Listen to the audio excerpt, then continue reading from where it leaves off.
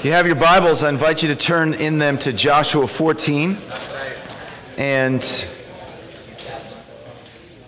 I think some of you knew it was Joshua 14, but you're saying, gosh, that doesn't look like George Robertson up there. It's not. George and I are switching, so George will be here next week, and I'm taking this week. I'm actually glad.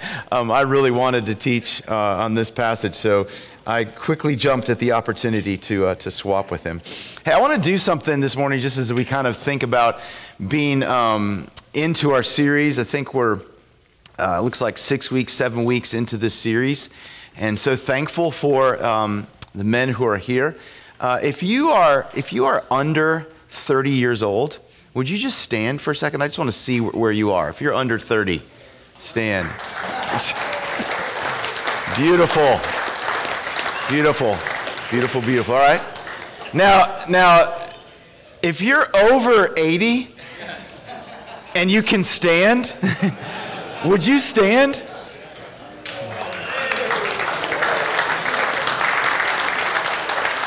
Nice. How awesome is that? Just so encouraging to think about what we've been doing as men over the last 6-7 weeks. We began talking about surrender. It's our nature as men to think that we've got it all together, and the first point, the starting point for us, if we're going to be men after God's own heart, is surrender. Then Barton taught on true repentance. We looked at humility, dependency, compassion.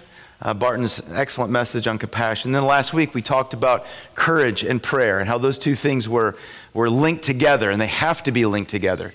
You can't have biblical courage as a man after God's own heart without developing yourself as a man of prayer, and that's a lifetime experience or exercises the men in here who are over 80 would tell you. And this morning we're going to look at Joshua 14, and we're going to look at a particular guy here, Caleb, and we're going to talk about wholehearted devotion to God. Wholehearted devotion to God. So in the Bible, there's people that we relate to but aren't necessarily wanting to be like. Maybe one of those is, for me, it's Jacob. It's like I relate to Jacob, but I relate to Jacob in all the things he does that aren't so great, right? So I enjoy reading it because I love seeing how God handles a guy like Jacob. Some of you relate to Peter, certainly pre day of Pentecost. But it's not like you really want to be that. You don't want to be the guy who's always putting his foot in his mouth. You don't want to be the guy who's always making the wrong moves and trying to prove yourself. But you relate to Peter, and you appreciate the way Christ interacts with Peter because it teaches something about you. There's other people like that in the Bible that we relate to but aren't necessarily want to be like. And then there are heroes in the Bible. There are, for some of us, some people who go, now I want to be like him. I don't feel like him, but I want to be like him. Caleb, who we're going to look at today, is a guy I want to be like. Caleb, for me, is a hero, and what we're going to be looking at in Joshua 14 is just one of my favorites in all of Scripture. And I would have to say, even as we move into this, because I've had the privilege of being at this church for almost 21 years and being a part of this Bible study for at least the last 15 years, there are some Calebs in this room that I'm grateful for. Some men who have shown me by examples the Holy Spirit's work through you, what it means to live a life like Caleb lived. Now, before we dive into chapter 14, we got to get the context. We got to get the picture here. So you see there in the scriptural introduction, I've given you kind of a rough outline of the book of Joshua. Since we're not studying through Joshua, but we're just looking at chapter 14, I thought it was important for us to get the picture here. Joshua 1 through 5 really talks about the people of God entering the land. This is after they've gone and been in the wilderness for 40 years. We'll get to that story in a second. But now here in Joshua 1 through 5, this is them entering the land. And then chapters 6 through 11 is them conquering the land. So you see the battles that took place there. Chapters 12 through 21 is inheriting the land. A lot of these chapters, including the one we're going to look at, some of them, you read them and you go, wow, this is just a list of people's names and locations. Why is this valuable? Boy, if we were there and we would have been able to experience the joy that they would have experienced, we would find those chapters extremely exciting.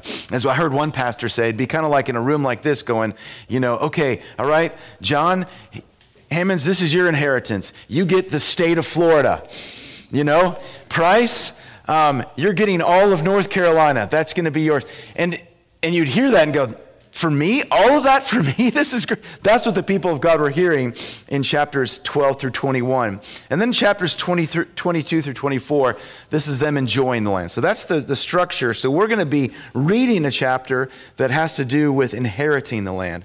Now, the background of Joshua 14 is found in Numbers 13 and 14. And we do need to read a few verses there. So turn in your Bibles. Just turn back a few books of the Bible to Numbers chapter 13. We're going to read a few places. This is when Moses sends 12 spies into the land. So he sends 12 spies representing the 12 tribes. They're about a year out of Egypt. And they've gone to Mount Sinai. They received the 10 commandments. They're about to go into the land. God has said, this is your land. I'm going to give it to you. And so 12 spies are sent into the land. And Caleb is representing the tribe of Judah. And when they come out of investigating the land, the report is this. All 12 of them are like, the land is exactly like God said it would be. It's amazing. It's so fertile. Here's some of the produce from the land. I mean, it really is as beautiful and amazing as God said it would be. But there are giants in the land. But these people are a force. Their cities are fortified. We can't do this. And we pick up in Numbers 13, verse 30. But Caleb quieted the people before Moses and said, let us go up at once and occupy it, for we are able to overcome it. Then the men who had gone up with him said, we are not able to go against these people, for they are stronger than we are. So they brought to the people of Israel a bad report of the land that they had spied out, saying, the land through which we have gone to spy out is a land that devours its inhabitants, and all the people that we saw are of great height. And there we saw the Nephilim, the sons of Anak, who come up from Nephilim, and we seemed to ourselves like grasshoppers, and as so we seemed to them. So they put the fear, it says they actually made the people's hearts melt. Now turn over to, we're still in Numbers 13. Look at verse 5. Then Moses, Numbers 14, verse 5, 14, verse 5. Then Moses and Aaron fell on their faces before the assembly and the congregation of the people of Israel. And Joshua, the son of Nun, and Caleb, the son of Jephunneh, who were among those who had spied out the land, tore their clothes and said to the congregation of the people of Israel, the land which we passed through to spy out is an exceedingly good land. If the Lord delights in us, he will bring it to this land and give it to us, a land that flows with milk and honey. Only do not rebel against the Lord, and do not fear the people of the land, for they are bread for us. Their protection is removed from them, and the Lord is with us. Do not fear them. Then all the congregation said to stone them with stones, but the glory of the Lord appeared in the tent of meeting to all the people of Israel. And then turn over lastly, or look over verse 20. Moses pleads for the people to not be destroyed, and God says, I won't destroy them, but they're going to have to go back out. It says in verse 20 of chapter 14, the Lord said, I have pardoned according to your word, but truly as I live and as all the earth shall be filled with the glory of the Lord, none of the men who have seen my glory and my signs that I did in Egypt in the wilderness, and yet have put me to the test 10 times and have not obeyed my voice, shall see the land that I swore to give to their fathers. And none of those who despise me shall see it, but my servant Caleb, because he has a different spirit and has followed me fully, I will bring into the land in which he went, and his descendants shall possess it. Now, since the Amalekites and the Canaanites dwell in the valley, turn tomorrow and set out for the wilderness by the way of the Red Sea.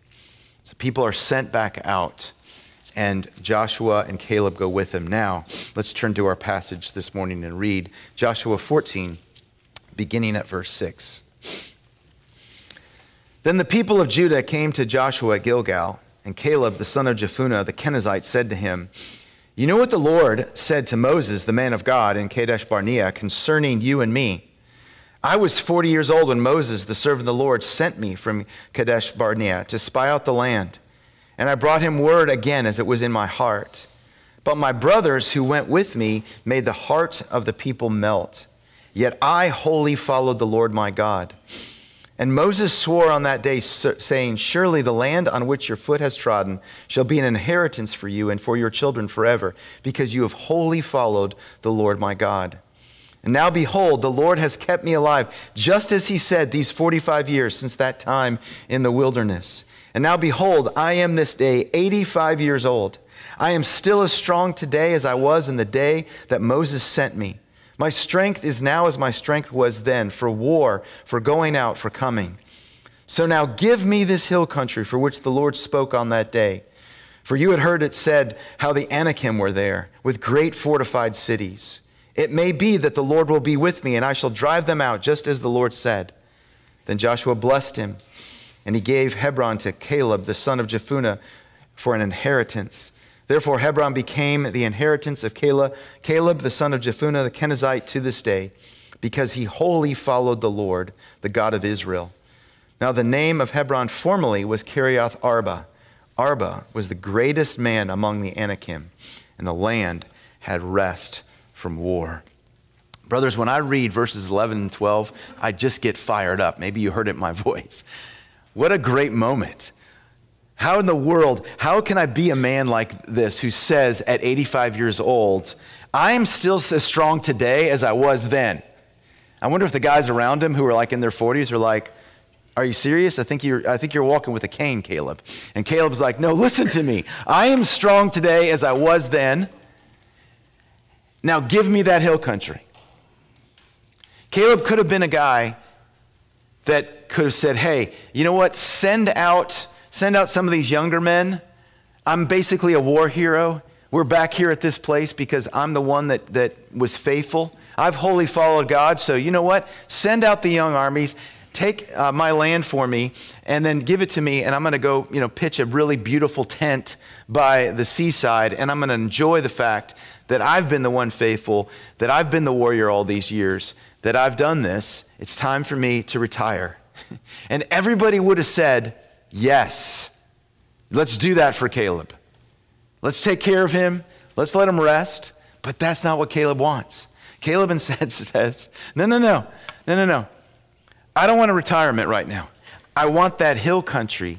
That's my inheritance. And I want to lead the charge. I'm still as strong today. And I read that and I meditate on it and I think, how in the world can I be a man like that? How can I be a man who has wholehearted devotion? You notice it says that 3 times in the passage you read, verses 8, verses 9, and verse 14. He wholly followed the Lord. He was wholehearted in this and faithful to the end, right? So not just a great moment when he was in his 40s, and that was a great moment, but all the way now 85, still on the mission, still giving himself fully. How in the world, brothers, are we going to be someone like that? Well, I've given us 3 things that we see here in this passage that could lead us to be men who are like that. The first thing is this, that Caleb trusted God's promises in verses 6 through 9. Caleb trusted God's promises. Caleb was like, God told us we would have this land. In fact, Caleb said, God told, you remember Joshua, remember Moses said that God said I would get the land, not just the people of Israel, but he actually mentioned my name. That's a promise that has been given us, and I'm going to trust God's promise. And listen, brothers, Caleb was trusting God's promises 40 years before that, right? So there at the edge of the promised land, and in the face of opposition, he still trusted God's promises. Caleb saw the same thing that those other 10 spies saw. He saw the giants. He saw the fortified cities. He knew how strong the opposition was. So his opposition that he experienced, first of all, was just the outside opposition. He saw, wow, if we're going to take this land, we are going to face some serious battles on the outside. Not only that, brothers, Caleb trusted God's promises when he was facing opposition from within his own camp, within his own church, within his own congregation, the overwhelming majority report, the vote, was let's not do what God said. And Caleb said, no, we've got to do exactly what God, we got to trust God and we got to do what he says. And it says the people were about to stone him. They were about to put them to death. And Caleb stood strong, trusted God's promises in the face of opposition, and he trusted God's promises despite the length of time. That also amazes me. So he goes back out with the people into the wilderness for 40 years. He knows what it's going to be like in order for this promise to be fulfilled. He's going to have to wait until every male who voted not to go into the land has passed away. And so for 40 years, he's going to wait on God's promises. He's going to trust God's promises for 40 years, waiting for them to be fulfilled. It's also interesting. I'd never thought about this before until this week. It says that Caleb was a Kenizzite. And you're like, okay, wait a second. He's not an Israelite. He's a Kenizzite. So what's that about? Well, it seems most likely that his father or his ancestry was Kenizzite, and somehow he ended up in Egypt among the Israelite slaves. And so he ended up getting thrown in with them. So he's not necessarily an ethnic Israelite. He's a Kenizzite, but he's been thrown in with them, and he's traveled with them, being freed as a slave. He's gone to the edge of the promised land. He has done exactly what God asked him to do. And now God says, we're going to send the Israelites into the wilderness for 40 years. If I were Caleb, wouldn't you just gone, great, yes, send them. I'm going to stay here. I'm going to go ahead and work something out on the side of the Jordan here while they go pay the punishment. He didn't do that, brothers. He was not only faithful to God, he was faithful to God's people. Even in their discipline from God, he stayed with them. And he was willing to wait on God's timing for all of it. Trusting God's promises. I wonder, brothers, are we right now, whether you're under 30 or over 80, are we trusting God's promises for our lives, for his church, for his people? Thought of one this week. Jesus said to Peter, Peter, on what you have said and on people like you who believe in me as the Christ, I will build my church, and the gates of hell will not be able to prevail against it. That's the promise. Are we believing that promise, or are we thinking we need to help God out with that promise? God says, I'm going to build my church. And you know what? He didn't, and the Lord doesn't care what the opposition looks like. We talked a lot about the church in China. I'm amazed at what's going on there.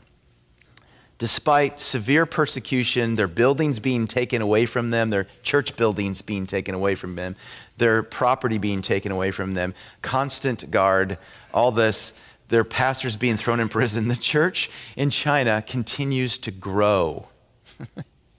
People continue to come to know Jesus, and the church in China continues to grow.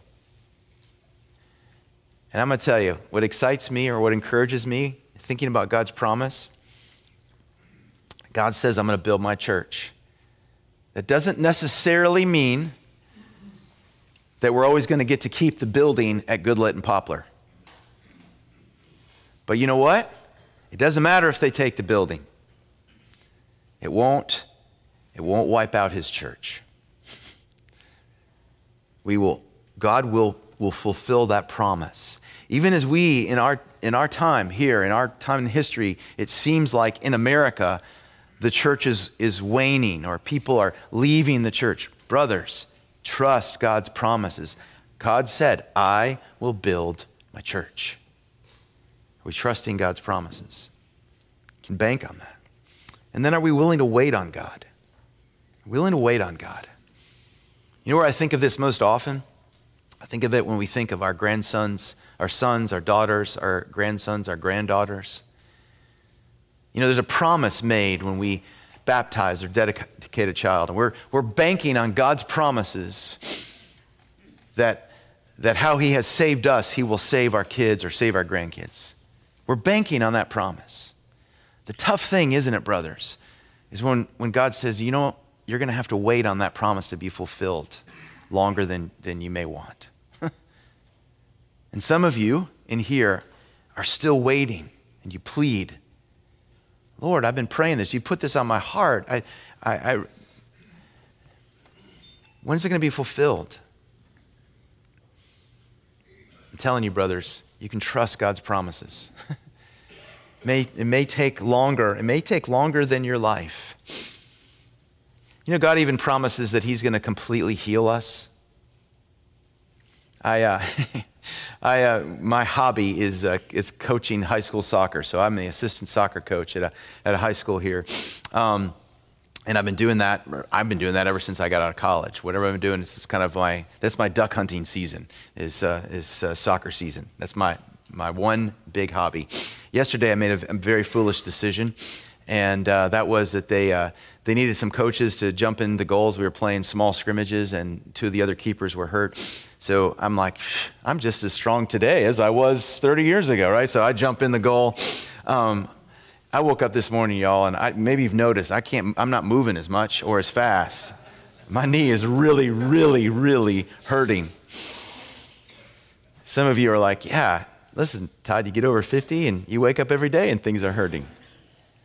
The Lord promises to heal us. It may not be in this lifetime, in this earth.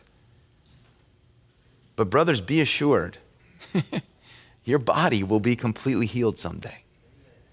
That is a promise that God has. Are we trusting? Are we willing to wait on that? Caleb trusted God's promises. Secondly, Caleb experienced God's faithfulness. You see that in verses 10 and 11 as he talks about what God did for him in the wilderness. 40 years. I love reading about that wilderness experience. You know, the discipline of God for his people, when you read through Scripture, is always restorative, never punitive. The discipline of God for his people is always restorative, is always meant to bring them back. It's not meant to make them pay, because you know what? We can't pay. Two things. One, you and I cannot pay for our sin. It's too great. And praise the Lord, Jesus Christ has already paid for your sin. So when God disciplines us, and he does, it's always in order to bring us back. It's always in order to move us back into relationship with him. So they're out there. God is intending to draw his people back to himself. 40 years they're out there being disciplined. When you read about it, you know what happened? God never left them in the midst of that discipline. The pillar of cloud was there every day. The pillar of fire was there every night. It says that their shoes didn't wear out. It says that they received manna every day from God. God never stopped taking care of them, even in the midst of their discipline. And Caleb here is talking about that kind of faithfulness of God. He talks about God's faithfulness in provision and how God provided for him. He said in verse 10, he has kept me alive these years. Some of you who are younger are like, well, okay, yeah, sure. Listen, you get over 80 and you know God has kept you alive. Like, you know it, right, brothers? You're very aware. Caleb's like, no, listen, I know where I get my life from. I know it's God that's done this. He's the one that's providing for me in the midst of this. And he's also providing for me in strength. Caleb talks about his strength in verse 11. Just so beautiful. I'm still strong today as day and the Moses sent me. My strength is now as my strength was then. How in the world can Caleb say that? I've thought about this for years. How could Caleb say that? Is he just some kind of bravado? What's that? Caleb can say this because he's experienced God's faithfulness to him. And he knows where he gets his strength. So he knows now at 85, if God has a mission for me, he will give me the strength to accomplish the mission. And because he's experienced that, he leans into it. He goes, if God will give me strength. If this is what God wants me to do, he will give me the strength. He will provide for me, and he will give me the strength to do it. So I ask you, brothers, are we experiencing God's faithfulness? Are we experiencing God's faithfulness? Let me give you the quick answer. The answer is yes, you are. I'm not sure always that we're acknowledging it. Now, you young guys in here, you under 30, you're at a little bit of a disadvantage in this question. Because there's a beautiful thing, young men, about living enough years to realize that, oh, you know what? God really will take care of me. I remember, I can't remember if I shared this story with you before, but I remember a point at which I was 27 years old, had a couple of little guys in the house. I was making it paycheck to paycheck, right? Like I knew when the paycheck dropped because I was arranging finances so that I could make sure I had money in the bank to pay the bills. And we had a car, we just had one car at that time, and the car needed to be repaired. And the bill was going to be pretty big. But I had kind of worked through that. The car was in the shop, and I had a friend of mine, older man, said, "Hey, listen, you can borrow this other car." So I borrowed his car, and one afternoon, my 5-year-old son gets into the car. We don't know, obviously we're being great parents. He's in the car. We don't even know we're in the house somewhere. He somehow gets it into neutral. Now, thankfully, he got out, but the car rolls down our driveway, across the street, bounces the curb, and goes in the neighbor's yard. Now my son has left the car door open, and it doesn't hit the tree, but it brushes past the tree and rips the car door off the car. I'm 27 years old. I got a car in the shop, and I'm trying to figure out how to pay for that. And I'm staring at something I can't fix, and I don't have insurance for. And I don't know how I'm going to say. I remember just being overwhelmed. I called somebody out of town and said, I don't know what to do. I look back now and go, you know what? God had you the whole time. It all worked out, by the way, brothers. The Lord provided through a lot of different means. And I can give you story after story after story after story after story after story of times when I felt like my resources, whether they were financial or emotional, I told you one last week. The panic that I experienced that one Saturday morning in October of 2019 when I woke up and realized, oh wow, we're going through chemotherapy. I don't know if my wife's going to make it. I don't know if I have enough. I'm enough. I'm not. I'm not compassionate enough. I'm not strong enough to go through this, Lord. I don't have the resources. But then I experienced God's faithfulness. I experienced God's provision. I experienced God's strength. Listen, all of us in here, every single one of us in here, has experienced God's faithfulness in certain places. What we've got to do, brothers, is acknowledge it. We've got to, Scripture over and over, so many places in Scripture, doesn't it say, remember? Remember. You go through the book of Psalms and just underline every time it says, remember. Why does it say remember? Because we've got to bank God's faithfulness in order to face the next day. If you've banked that, if you see it and you know it, then things change when you look at things now. Because you're like, you know what? I look at my life and where I've come from and where I've been and where I'm going, and I recognize that I couldn't get here except that God has been the one who's provided. God has been the one who's given strength. God is the one who's been faithful. And you know what? I'm facing this issue right here, and because I know God has been faithful here, I believe God will be faithful there. Caleb, that's how he lived. That's what he's proclaiming here. God has been faithful to me. So whatever this mission is across the Jordan, pretty sure he's going to provide for me. I'm pretty sure he's going to give me strength for that.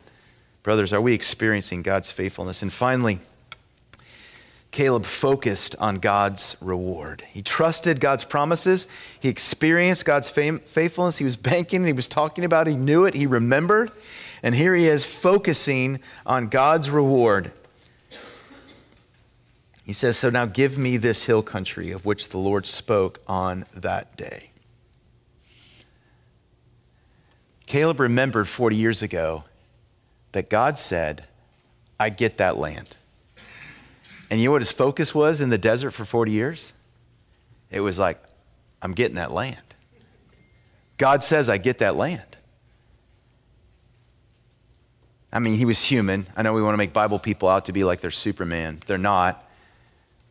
But I'm sure there were days when he was focused on, I need to get the manna.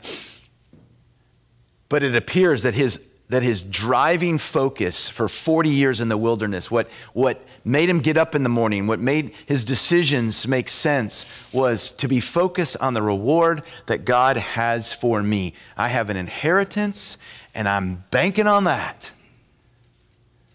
That's why I'm alive. That's why I'm going back.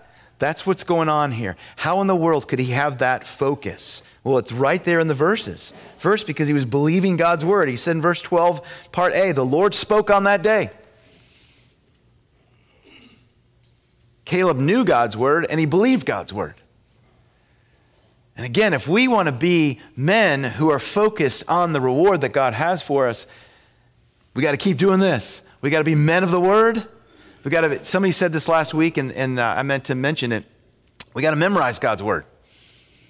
I should have brought that up last week. It's not just let's study it, let's know it, and let's memorize it. Let's bank it in our hearts and minds.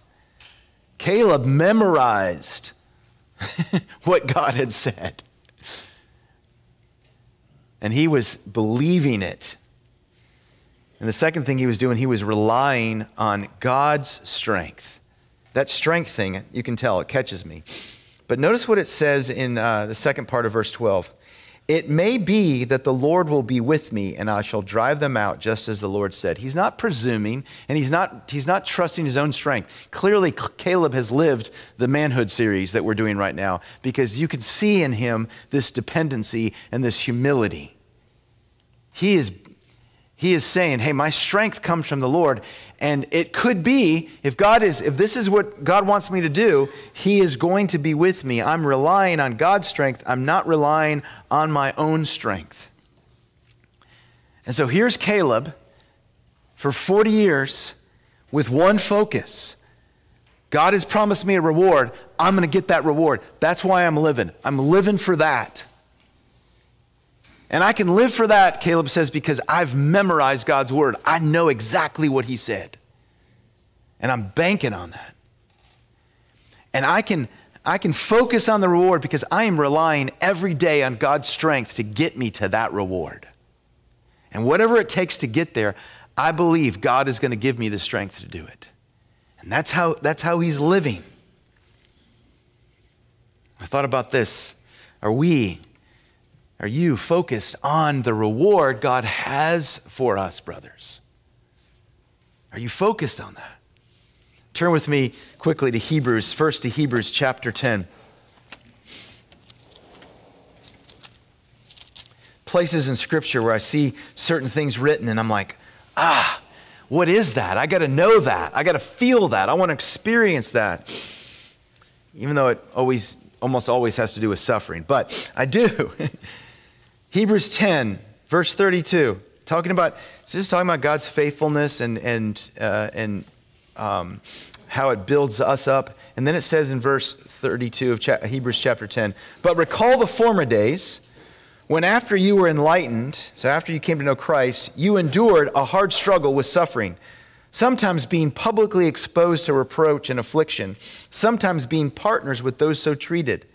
For you had compassion on those in prison, and you joyfully accepted the plundering of your property, since you knew that you yourselves had a better possession and abiding one. What does it mean by that? It means this, that Christians were being thrown into prison, but the only way those Christians could be taken care of is if other brothers and sisters in Christ brought them food. But when you brought them food, it identified you as a Christian. And so they're going to persecute you now. So they came to your house and took your stuff.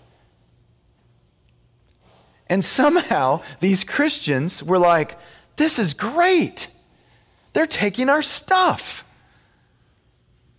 How could they say that? He says, because you had a better possession and an abiding one. Let's keep going. Verse 35, therefore do not throw away your confidence, which has a great reward. For you have need of endurance, so that when you have done the will of God, you may receive what is promised. For, and here's the promise, yet a little while, and the coming one will come and will not delay.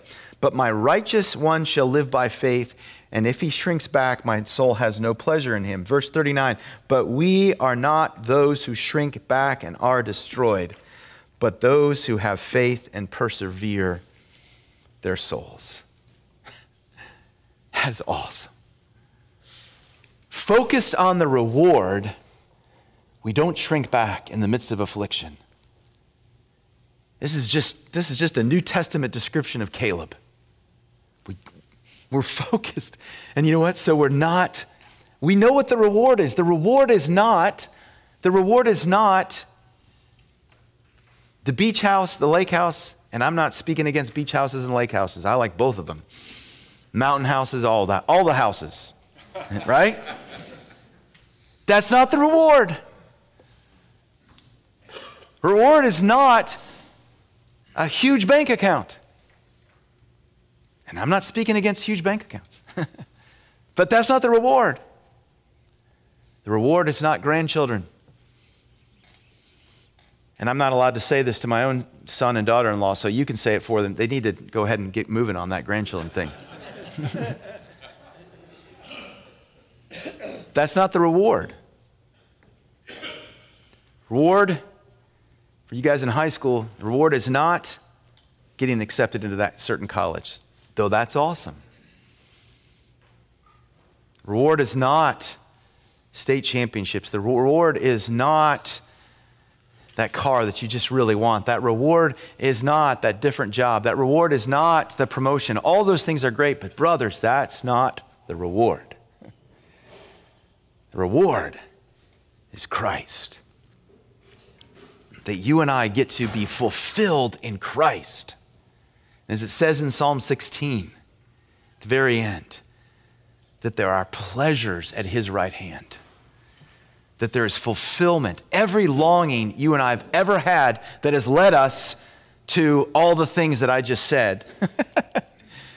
And we thought, gosh, if I get this, I'll get that longing fulfilled. I get the promotion, I get the bank account, I get accepted to this college, I get a grandchild, that was just us trying to fill the longing with something that can only be filled by that moment when we will be with Christ. And let's turn there. Revelation 21. I'm glad in our series on Sunday mornings that we're finally getting to Revelation 21 because I love this. Apostle John writes this, Revelation 21, verse 1. Then I saw a new heaven and a new earth, for the first heaven and the first earth had passed away, and the sea was no more. And I saw the holy city, the new Jerusalem, coming down out of heaven from God, prepared as a bride adorned for her husband. And I heard in a loud voice from the throne saying, behold, the dwelling place of God is with man. He will dwell with them, and they will be his people, and God himself will be with them as their God. He will wipe away every tear from their eyes, and death shall be no more. Neither shall there be mourning, nor crying, nor pain any more. For the former things have passed away, and he who was seated on the throne said, behold, I am making all things new. That's the reward. That's the reward. And brothers, if we, at whatever age we are, if we trust God's promises in opposition and are willing to wait, despite the time, we trust God's promises. If we experience God's faithfulness, if we're remembering, writing it down. So I said journal last week. Journal it. Write things down. Write your prayers, write your anguishes down. Write those days when you're like, I don't know how I'm going to make it, God. Write it down so that in 5 years from now you can read and you can go, oh, I know how God helped me. For remembering his faithfulness. And if we are focused on the reward, we're going to be able to live wholeheartedly. We're going to be able to say, just like Caleb, I wholeheartedly followed the Lord. Would you pray with me?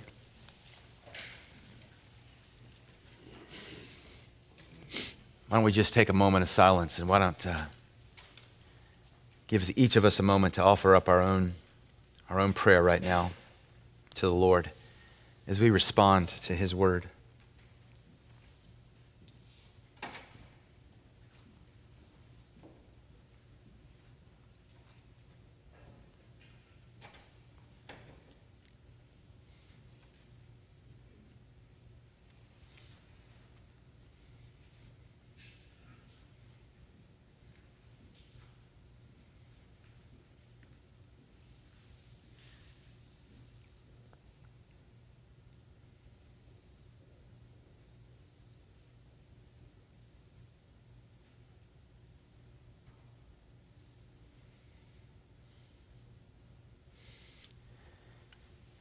Heavenly Father, we would confess to you that we feel a lot more like Jacob in his scheming, and Peter in his arrogance, even David in his horrendous sin. We feel a lot more like them than we feel like Caleb in his wholehearted devotion. But Father, we know that you have been wholehearted towards us. And that your heart towards us is not just an emotion, is not just a